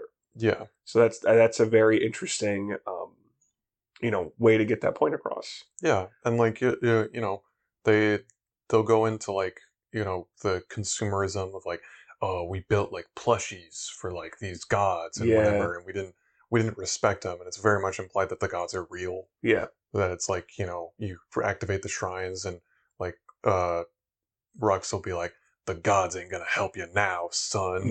And it's like, oh, like I'm activating them, like I'm like praying to them, but then the gods are like, no. Yeah, I think that's yeah. I like that aspect too, where like at first I was like, oh, it's a god thing, it'll power me up, but it's like no, I was looking at it and I was like, oh, this makes the game harder. Why would Hmm. I want this? So that was an interesting. Normally, if there's like a god helping you out in a game, it's some kind of positive Yeah, connotation. Hades, you get boons from the gods. Right, there you go. I've never played Hades, but there you go. And yeah, that was a cool moment too when you get the little plushie of the ox god or the bull god or whatever, and you show it to Zolf, and it's like Zolf is like doesn't like it and seems kind of offended that you have a plushie of it Yeah. of the god, which is like, oh, that makes sense. So there's lots of really, again, this game is deceptively simple. Where like if Hmm. you're just playing it, there's stuff there to take in, but if you think about it more and talk about it Yeah. more, there's a lot more going on, Yeah. which is probably why it's endured as long as Yeah. it has. And so you decided to leave the city. Yeah, I left the city and I flew away with Zolf and Zia and Rux and my pets. Yeah. And I like that little cutscene at the end where where you're seeing them like all like Zolf is like cooking some food with the squirt, Yeah. and you're all like coming together and Hmm. like just looking out on the sights and being like, and Rux is like, oh hell, you done did it now. But he's like, oh, we can never go back. But I mean, I guess we're gonna go forward, and we're gonna see what's out there and see if Yeah. anybody else can be saved. I don't. It's implied that he probably doesn't agree with it, but he's like, I guess, and like it's implied, that like, obviously the kid doing it, the player character being like, yeah, but like Zia doing it is very much like this is a positive, and Zolf has no reaction. And Yeah. when you go back to the Bastion with him, he's just face down on the Yeah. ground, and He's essentially out of the game. yeah, if you walk up to him, Rux will be like, "Why'd you have to go and bring him back?" And it's like, I don't know if Rux is like racist or not. I don't know if that's implied, Well, I mean, I think or if he's just supposed to be more neutral. the underlying theme is, I mean, Rux is old. He's assuming he's born and raised in Ceylondia. So I think the implication is like, he represents like the old ways. Like he Okay. represents the past. Or maybe like the status quo before the calamity. Even within the game, he's telling the story of the kids. So he's kind of like reflecting on the past up to that point. So maybe you could interpret that he is in favor of bringing back the city of Caelondia as someone who's old, as someone who grew up in the city. But the kid, by virtue of being young, and maybe that's the parallel with their hair, the kid represents the future. And if you go back in time, you're just going to perpetuate the cycle if you keep focusing on the past. But because you're a kid, and you choose to move forward to the future, the past, or like Rux might be begrudging to leave behind some other stuff, but ultimately it's the better choice for the kid. It's a better choice for the old people. It's a better choice for Zia, who sort of represent like the mixing of two cultures, and it's a better choice for Zolf too, who represents like the more traditional cultures of his people. So I think Rux probably would be against moving forward for that reason, for a thematic reason. Okay, that's a good point. It's well sound out. Good point. I would agree. Yeah, I would agree with that sentiment. What do you think is the underlying message of the game? Like, what's the thesis? I think you hit the nail on the head with like, we can't go back. We shouldn't look at like the past as something that should be revered, especially in the ways that they talk about the city and the way that they talk about the people and whatnot. And obviously, like, we don't get that much background about the rest of the people living in the city. You get a lot of background about like the very vague, like, or very what would it be, boilerplate? I don't know what the word would be. Very just broad idea of like Caelondia, Tell terminals, and obviously there are going to be good and bad people in like both areas. But it's like very much, implied that most people in Caelondia are racist. So it's probably a good thing that they got their comeuppance. I don't know. I think that is the theme of letting the past go, being okay with moving forward, and trying your best to look for the path to like try to come together and work together. You have Caelondian people and Ura people coming together, maybe looking for different people who like go and have different cultures. They kind of like, I think at the loading screens they show like the planet and it's kind of like bursting out of the ground. You get like more of an idea of what the planet might look like, and this is like more of an interpretation of like what the area looks like. And I don't know how big it is, but it looks pretty big. So I'm sure that there are other people around who maybe survived, and hey, maybe we can find them and help them out and figure it out. Let the past die, and let's go on and figure things out. Because I don't know, sometimes the past sucks. I think put it better than me. No, I think that's certainly the implication. Is like, let's see what's out there instead of continuing to try and relive the past. Especially with the way that the city's always being built, like around you. Yeah, it's a new path. Yeah, literally, like the ground is built up under you. Whereas, like when you eventually like you blow up the city basically and leave, and then like the cutscene of like you flying is like nothing's like around you. Yeah. But I don't know if again, like that's the city is literally being built. I interpret that as just like the Rux telling the story, and so the city gets built as he describes it. Yeah, that's an interesting. I didn't even think about that. Like is that literally happening, or is that just the process of storytelling? That's an interesting filter to look at that through. Yeah, and I think that like you blowing up is like, okay, we're not going to try to build this anymore. Yeah. It's interesting too, in the game, the idea of like taking pieces of the past of the old world and using it to make progress is even represented by like the items that you pick up. The main item that I enjoyed using in the game was the scrap musket. Yeah. And it's like, we haven't gone into the weapons. Yeah, let's talk about the weapons. Pivot. Pivot. Lol. This is what we call the pivot. Everyone in the city died. Lol. Pivot time. So you have the scrap musket, and it's like literally made of scrap. and all your weapons, everything you get to upgrade them is like pieces of things. It's like Hmm. something stringy, something gross. It's not whole parts. It's remnants of the city that you're using to arm yourself to make progress. And another interesting tidbit about like the world of this game and like the character and the story and like the world building, every weapon and every like drink and upgrade that you get has kind of like a tidbit about it. Hmm. It's like this will increase your health by 50%, and then there's like a little in-world sort of like note or perspective from Rux on what it is, where it's like, this weapon would send them running for the hills or something. So it's just another kind of interesting little tidbit about the way that the past is revered or preserved or talked about. Even in like items and everyday things, we're always talking about what used to be. But yeah, I favored two weapons in the game particularly: the scrap musket and the fang repeater or repeater. Okay.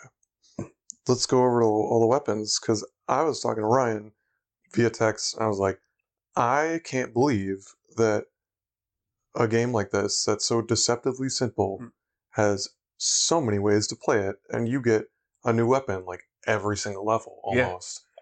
There are, I think, 12 weapons in the game, and I wrote them all down because I was like, holy shit, there's a lot of these. list And them some off. of them I didn't even remember. There's your hammer, the sail hammer, which the kid starts with. He's like, it's the kid's only friend, the kid's best friend, because he would go and smash stuff on the Yeah, that walls. was his job. Yeah.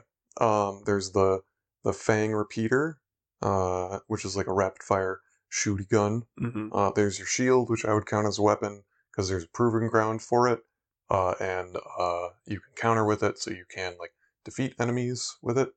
And there's a bow and arrow. There's a machete, the scrap musket, the dueling pistols. Is it the Marshall's pike? Yeah, Okay. or is it No, the the Marshall rifle, but I yeah, don't the remember. marshal's rifle. There's a pike, and then there's the fire bellows, the mortar, uh, galleon mortar, and the calamity cannon. And then the ram, which is not Yeah, like an item, but it's like a thing you you get never get in. to upgrade the ram. Yeah, you don't get it in your arsenal. Yeah, but there's a lot of weapons, and you can upgrade every single one to like level 5. They get like different upgrades. Like you can be like, I want my scrap musket to have longer range. I want it to have a shorter barrel, but and be able to hit people close up and have like a wide, like a really tight spread. And all the upgrades are like sacrificing one for the other. So Mhm. you're like, I want this scrap musket to fire, uh, have a longer fire range, but then I want the spread to be tighter. Mhm. So it's a nice give and take that you get for every single one of the weapons, and I Yeah. like that uh, all the weapons are fairly well developed. Again, it's very simple. There's no like real combos in the game. If you're hitting with the pike, it's pretty much just I'm hitting the X button and my pike is hitting forward. Mhm. But a lot of the weapons have an alternate fire almost, like the machete. You can throw the machete. The pike, you can throw the pike. You can um, you can. That's pretty much it. There's not really like bow, like oh, like I'm gonna like super fire the bow or whatever. There's like on the bow and the mortar and the rifle, you can do like a super attack if you hit it at the right time. You have crosshairs that meet like in the middle, and on the mortar, it like as long as if you like fire from far enough away, once it hits a certain point, it will do like more damage. Mhm. So you kind of have like a power shot on all those weapons. And they all have their own proving ground, which is kind of like mastering each weapon, and they go into like who used them. So like the Marshall rifle, it'll be like, here's the Marshalls. We're going to talk about them and Yeah. how they were cleaned their rifles, how they liked to make sure that this course that they would shoot on was perfect, and everybody will go out and try to make sure that they were the best. And you get different like prizes. So you get like different upgrade materials for like performing well, and the trials, and like the last one, and like the top prize is always like a super move. So Yeah, and every weapon is pretty fun to use. Every weapon is pretty different to use. So you can really, if you play through this game, you can pick a loadout that works best for you. Like it's pretty customizable in that way. yeah, it's I like that it switches up all the time, and I like that there are weapons that feel better suited for different areas. Like once I got like the fire bellows, you fight a lot of plants in that area Hmm. and armored enemies, so it becomes much more useful to use that because the fire bellows will just burn away the plant like monsters, and some of them will like go and like kind of close up so you can't attack them, but you can use the fire bellows and just be like, nope, I'm gonna burn you to death. Yeah, well, it's interesting. We didn't talk about this too much, but because the gameplay is deceptively simple, the way that the gameplay is varied up is not in giving you more options for combat, it's giving you more enemy varieties, a different variety of enemies to fight. So, like you're saying, there's parts where you have to fight the flowers, there's parts where you have to fight enemies that are like big targets that move slow. Like there's different ways to engage with the different enemies, and the different loadouts that you can do can certainly affect that Yeah. too. There's a part with flower enemies that if you shoot them once or if you give them damage, they close Hmm. for 5 or 6 seconds, and you can't hurt them when they're closed. So if you have the um, rifle, you can aim it and kill them in one hit before they get a chance to Hmm. close.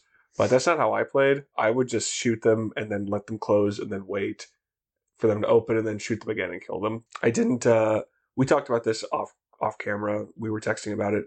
Like I playing a game like this, I like to get the weapons that I like and stick with them. I don't like to vary it up. Like I certainly appreciate that the game is offering a bunch of new weapons, but when I get in the groove, I don't want to stop halfway through the level to learn a new weapon to use. Yeah. So I certainly, uh, like I said, I appreciate the weapon variety and it's fun and it makes you feel a real sense of progression. But for me, once the gameplay is established, like when I played Bioshock Infinite, as soon as I figured out that I like the shotgun pistol combo, I just upgraded the shotgun and pistol, and I did not use any other weapons in the whole game because that's fun to me to just master those two weapons for the playthrough.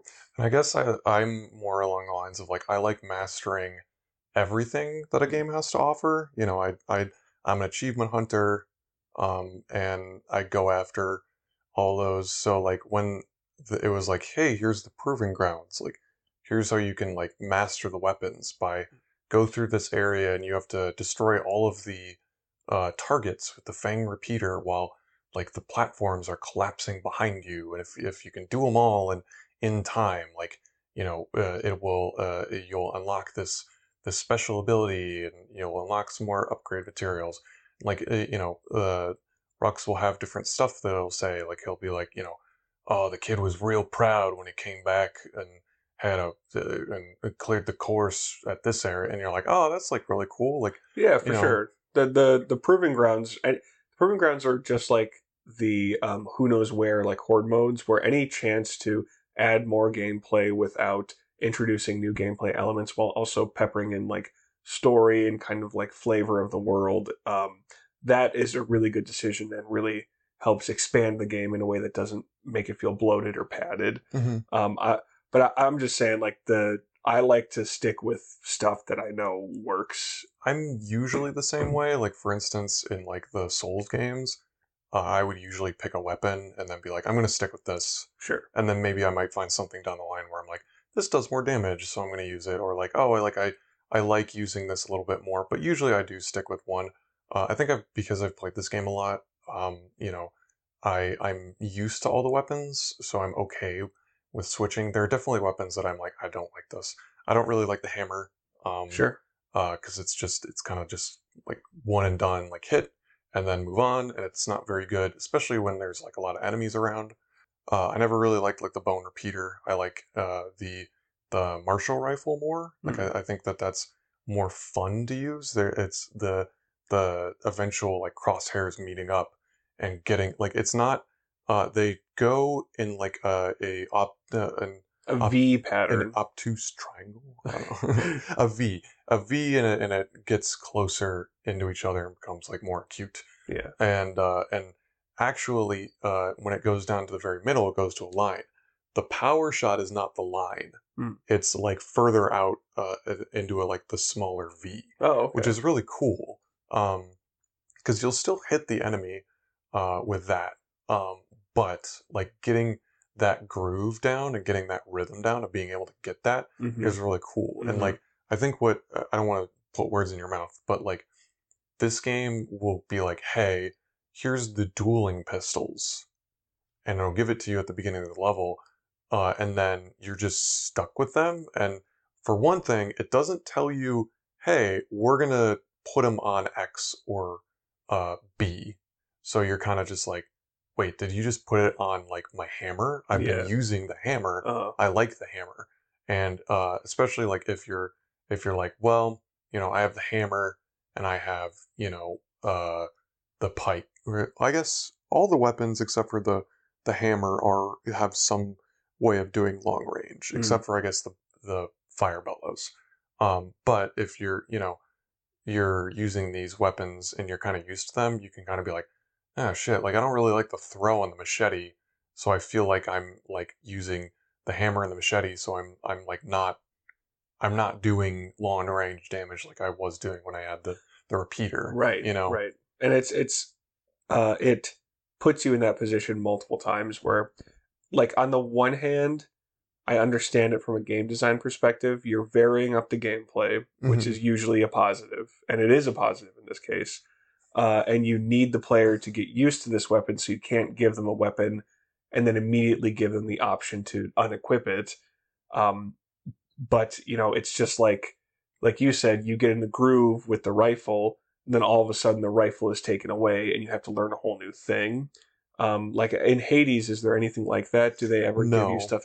Because they want you to get. I'm assuming they want you to get into your own style of gameplay and your own Yeah, groove. you pick up a weapon at the beginning of each run, There you and go. that's your weapon for the whole run. Right, and maybe that's a lesson they learned after Bastion, or maybe not. Yeah, I'm not Maybe sure. maybe lesson's the wrong word, but maybe they said, you know what? Actually, we want the player to have one weapon that they get really good with throughout the whole run. So, Fun fact: there is a documentary for all their games by NoClip. ooh, So I do want to play all of them because I think that with Supergiant, all their games are unique. They've never done a sequel except for Hades 2, which they're working on now. right. And that So Hades one was such a monster that's why success. they're doing Hades 2. Yeah, they Um, of course they're going to do Hades two. but that's why I would like to play the rest of them because they're all unique and they all have their own style and like flavor. Well, there's still definitely like this is the studio that made like a Studio Ghibli film. You're like, I know what a Studio Ghibli film Right, is. You're like, I know what a Supergiant game is. right. But there's like they each one of them is different. This one's like more of a isometric action game. They're all isometric, I guess, except for Pyre. Uh, but Transistor is more about like picking like combos and like almost like programming. And I really like Transistor. We'll get to that if and when we play that. And Hmm. then Pyre is a sports game, kind of. Okay, that's cool. Where I was like, I don't want to fucking play this at all. And then I played it. I was like, this is fucking amazing, and I love it. Okay, And then was not Hades expecting that. is very similar to Bastion. Right. But I think that the weapons in this game are like I think that it's nice that they give you these weapons, and especially in like New Game Plus, I think you can use any of them that you Yeah, want. it said that. So Yeah, at the end of the game, you can have all your weapons. that's really nice. And like going back, and especially because there's like a bunch of replayability with like score attack modes, and like if you haven't completed all the who knows where, it's like, all right, like here's like a bunch of different stuff that I can do. So like maybe like at the first time you're like, I'm annoyed that I have to do this. Like, it's a game that encourages some replayability. You're definitely not going to level all the way up at the end, and like Yeah, the skulls are like these nice little modifiers that you can be on and be like, I want to challenge myself to beat the game with like these modifiers on. hmm, So, I like that there's weapon variety. I do have a problem with don't just randomly pick a slot for it to be in. I'm sure it's not random. I think what they were doing is like, here's a more like longer range weapon, and we're gonna, or like whatever slower one, we're gonna put it in B or circle, and then Right. here's a like slower or melee-ish weapon, we're gonna put it in X. And they put Hmm. like the Marshall rifle in X and like the Galleon mortar in X, so that's why I think it was like more so uh saying like a slower weapon will go here, a fast weapon like the machete will go in B. Right. Well, I mean, part of it too is just like some of those weapons I just didn't think were particularly enjoyable to use. Yeah, I don't really like the Fang Repeater, as I've said. I don't really like the bow. Um so I like the machete. I like the musket. I like the pistols a little bit. Sometimes the pistols, it's like I don't have enough ammo, so like I keep running out of ammo. But they have a cool sound. Yeah, and the kid looks cool when he uses the Mm-hmm. pistols. I liked the Fang Repeater. That was my primary. Secondary. I wasn't a big fan of it. There's something I liked that I could like roll away and then fire for a sec and then roll away and then fire for a sec. Did you beat the Proving Grounds for that? No, I did not. I didn't do too many of the Proving Okay, Grounds. I was because just trying to get through the story. that one's cool because I like that. Like Rux is talking about, like, he had to know when to like dodge. Like he was like, the kid knew that he would have to move when it was reloading. Yeah. So like he'll like talk about and like give you hints about, like, on the rifle one, he'll be like, sometimes you just got to aim for the hip, and like it's because there are targets that are really close to you and you can hit them by, you don't have to charge up the attack, you just can fire it. Well, that was my strategy with playing. I would use the scrap musket and the Fang Repeater, and I would fire with the scrap musket and then switch to the Fang Repeater and then unload. And then when that was reloading, I would switch back to the scrap musket and fire. Yeah. So just like switching in between both weapons. And that's cool that you used a weapon combo that I didn't, because I used like the pike and the musket and then switched to like the rifle. You're a pike and musket guy? Ugh, that's disgusting. Yeah. But yeah, you could really customize it and do what works best for you. I think multiple playthroughs is definitely I liked this game, and if I played through it again, I know I would have a much better time just getting in the groove with my weapons. It's probably very methodical, very meditative in a way.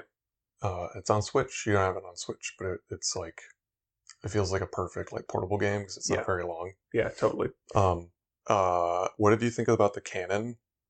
Because they very much give you the cannon and are like, use this to destroy the big like towery the information things. terminals or whatever they were. Yeah, you get it towards the end. It was like, cool. I sent him a present, and you're like, oh, cool. Yeah, and it's like a big fucking cannon. The thing that's fun about the weapons, they do this with all of them, and they do it with the cannon, is when you get it, the next like 3 to 5 minutes of the level is designed specifically to cater to that weapon as much as possible. So with the cannon, when you get it, you're walking around and there's like 3 enemies standing right there, and you fire the cannon once and you kill all 3 of them, and it's satisfying as fuck. Or there's like big barriers in the way, and you shoot them and you get rid of them immediately. So I had a good time with the cannon, but slow walk. I mean, I guess you don't walk too much slower, but I just like, I don't like the way it plays. I like the musket because it had a better spread.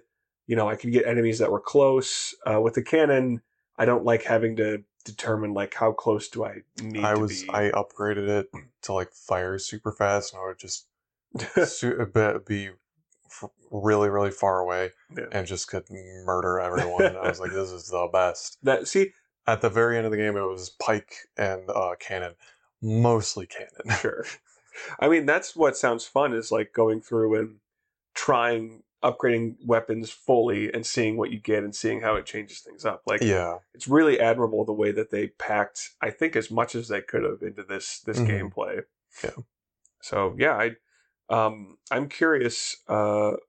Would you recommend Bastion? I would recommend it wholeheartedly. Who would you recommend it to? Anyone who likes kind of Diablo-ish games, but doesn't give a shit about loot.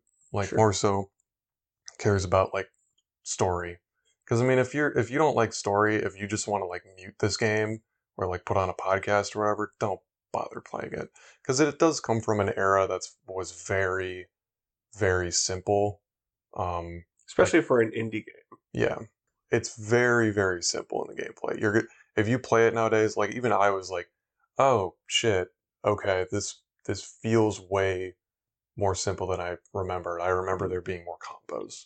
Well, So I think for that reason, if you've never played a game like Diablo, like I've never played a game all the way through, like an isometric top-down action game. I've never played a game like this all the way through. So for me, it was a nice like baby's first isometric action game. So if you think Hades looks fun, but you're intimidated to try it like I was, play Bastion. And if you got a good handle on that, then maybe one or two playthroughs of that will get you ready or in the right frame of mind for something like Hades. yeah, Because I'll admit, I heard Hades was hard, and I was like, I want to play it, but I'm worried I won't be. It'll be too much of a learning curve for me, and I'll get frustrated. But I would like to play Hades on the podcast. That's way further down on the line compared to their other games. Hades is very hold your hand about it, and it like there's like stuff in Hades where it's a roguelike, so every time you die, you have to start over. But like you can level yourself outside of it. You can turn on like a god mode that's just like every time you die, your HP goes up a little bit. oh, okay. So it's like they're like that game is very much like, hey, we want you to succeed, so die as much as possible. That's fine. Eventually, you'll beat it, and we're here for you as you keep trying. Oh, So cool. that game's very, very well made and well done with its difficulty. Huh. Well, Bastion is too. Yeah. So that's Bastion. Uh, play it now on everywhere. On anything, even mobile. Yeah, you can play it on your phone. You can't play it on DS, but other than that, Damn it. I can't imagine Well, a game yeah. like this on DS. You're not going to be able to use or buy it on 3DS anymore. No, I don't know if it was on Wii U.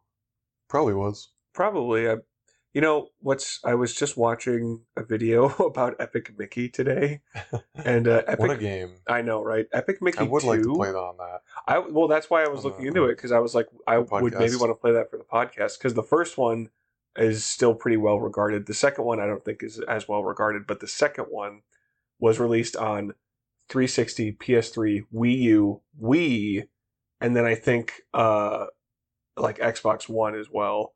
Like the second one I was shocked at how many platforms it was on. I was And shocked it's- that game got a sequel. Well, and you know what?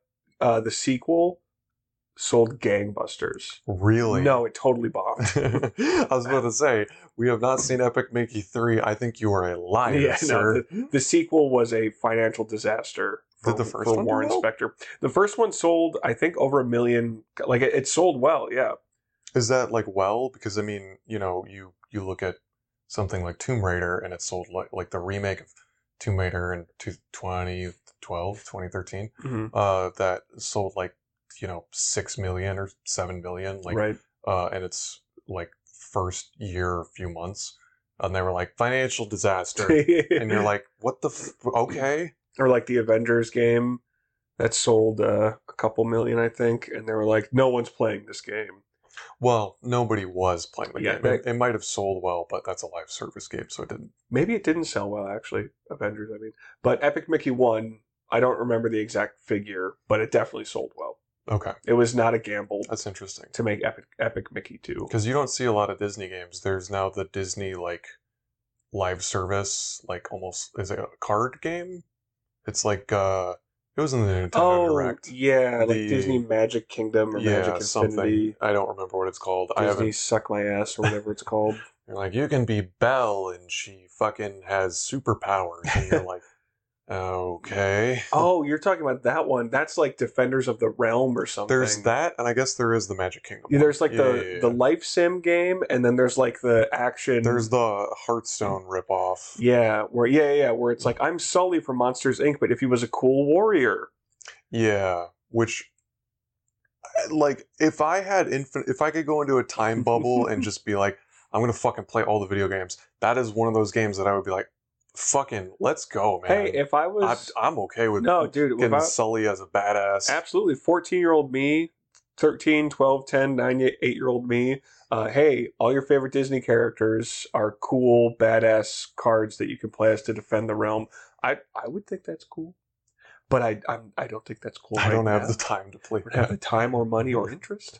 And the Disney, but I will say I have logged 200 hours in the Disney life simulator game Magic Kingdom. So 200 plus. You have not. No, I haven't. No. You don't have the time. You're too busy waking up in the morning and be like, time for my Smash Bros. Cocaine fix. I Smash Bros. And coffee, but yes. And I will be doing that tomorrow morning. I'm surprised because the Mickey, like, what is it called? The Mickey... Epic Mickey? Epic Mickey's Magic Kingdom Deluxe thingy. The one where it has the modern Mickey cartoon art style on Switch. Oh, that's coming out? Yeah. It comes out July. That game looks sick. That does look like a good game. And I'm surprised that it's coming out and is getting as much traction as it is. Because I'm like, I don't know that this game is going to be a fucking gangbuster hit. Because I don't know if kids are like, I want to play the Mickey Mouse platform. You don't need to hook in kids. You need to hook in parents. Parents know who Mickey Mouse is, so they'll buy that game for their kids. Mm. And you know what? I think Disney is really trying to break into the video game realm. I don't think they have a strong foothold in it, other than Kingdom Hearts. They lost the Avengers game because it got shut down. And now it's pretty much Marvel Snap, which is doing fucking incredible. Is it? I thought it was not doing good. It's doing amazing. Really? I thought you told me a thing that... No, it's doing great. That's the Marvel... The card game. The card game? Okay. Yeah. Oh. It's doing great. Like, it was nominated for, like, some games of the year, and, like, mobile games of the year, and, like, fucking... They're doing... I mean, it's a fucking card game, and it's Marvel, and people... Like, it's free to play, and matches are less than 5 minutes. Oh, well, yeah, of course. That's a recipe for success. And all the cards are free. You don't, like, pay for packs. Right. You, like... I haven't played it, but the way that I understand is, like, you, like, just earn in-game currency to get the card unlocks instead of, like, the only cosmetics, or the only, like, things that they're selling are cosmetics. So you're not paying the money to get, like, the card backs. There's no, like, I'm going to win because I'm going to... Yeah, it's not pay to win. It's pay to look cool. Yeah. But it still takes a lot of time to unlock everything. Sure. But yeah. That's Epic Mickey. That was our review of Epic Mickey. Wait, actually, did you ever hear the story about how Disney got the rights back to Oswald the Lucky Rabbit? No, I thought you were going to talk about the fucking art for Epic Mickey, and I was like, oh, that I remember seeing that as a fucking Game Informer, and my friend bringing it over, and he was like, bro, this looks sick, and everybody was like, this looks awesome, and then like later on down the line, it was like. Yeah, that was a concept art. Like, nobody was ever going to make fucked up Donald Duck. Yeah, we're not one of the. We're not making post-apocalyptic Disney anything. From that specific line of concept art, there's an image of like Jafar mixed with Winnie the Pooh mixed with Donald Duck, and like a David Cronenberg like monstrosity, and it looks awesome. But yeah, they were never going to do that. No. Yeah, the closest thing they'll ever come to it is the Chip and Dale movie. The end of that movie. I won't spoil that movie, but it has a moment like that where I was like, how the fuck did they convince Disney to do this? A bunch of D-list characters is how they did it. Yeah. The Chip and Dale movie gets their money's worth for Jim Cummings. But for real quick to end it, Disney, Bob Iger, when he became Disney CEO, he, for some reason, one of his mission statements was that he really wants to get the rights to Oswald the Lucky Rabbit back. He said that like as soon as he became CEO. That's fucking weird. Yeah, and for anyone who doesn't know, Oswald the Lucky Rabbit was a character that predates Mickey Mouse, that was also co-created by Walt Disney. But for whatever reason, public domain, legality, whatever, Disney doesn't own the rights to that character, or at least did not own the rights to that character. Universal, home of Universal Studios, owned the rights to Oswald the Lucky Rabbit.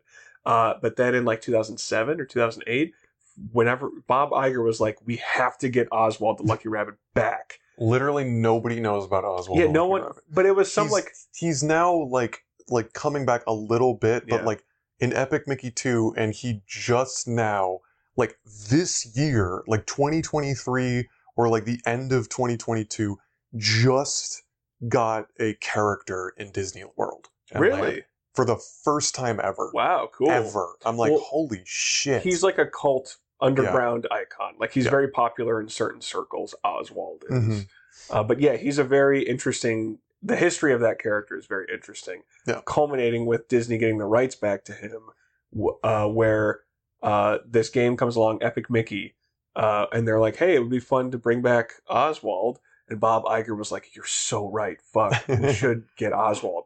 And then, so there was some like negotiation going on with Universal Studios and Disney Studios, or the Walt Disney Corporation and the Universal Corporation, whatever.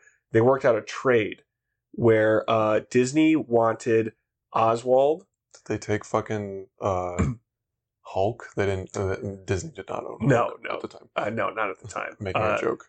They wanted Oswald. I found it funnier than that. Disney wanted Oswald, and there was a handful of other animations that Walt Disney worked on. Walt Disney himself worked on. Okay. That Universal owned. And Disney said, give us those 30 or so animations and give us the right to Oswald the Lucky Rabbit, and we will take the current host of like NFL Sport Zone, some big famous like John Madden level guy who works on ABC, which is owned by Disney, and we will trade his contract to you, so he will then work for Universal Sports Zone or whatever. So they traded Oswald. They got Oswald, and they traded a real human guy to Universal for him. It's a very funny story. And it's very funny and very weird and very Disney. Yeah, right. Because I don't know who that person is, but like that doesn't. That I don't watch sports at all, but like the sports stuff that's out there is like ESPN. And that's pretty much. I mean, there's other sports channels. Well, there was but it's mostly ESPN, which is owned by Disney.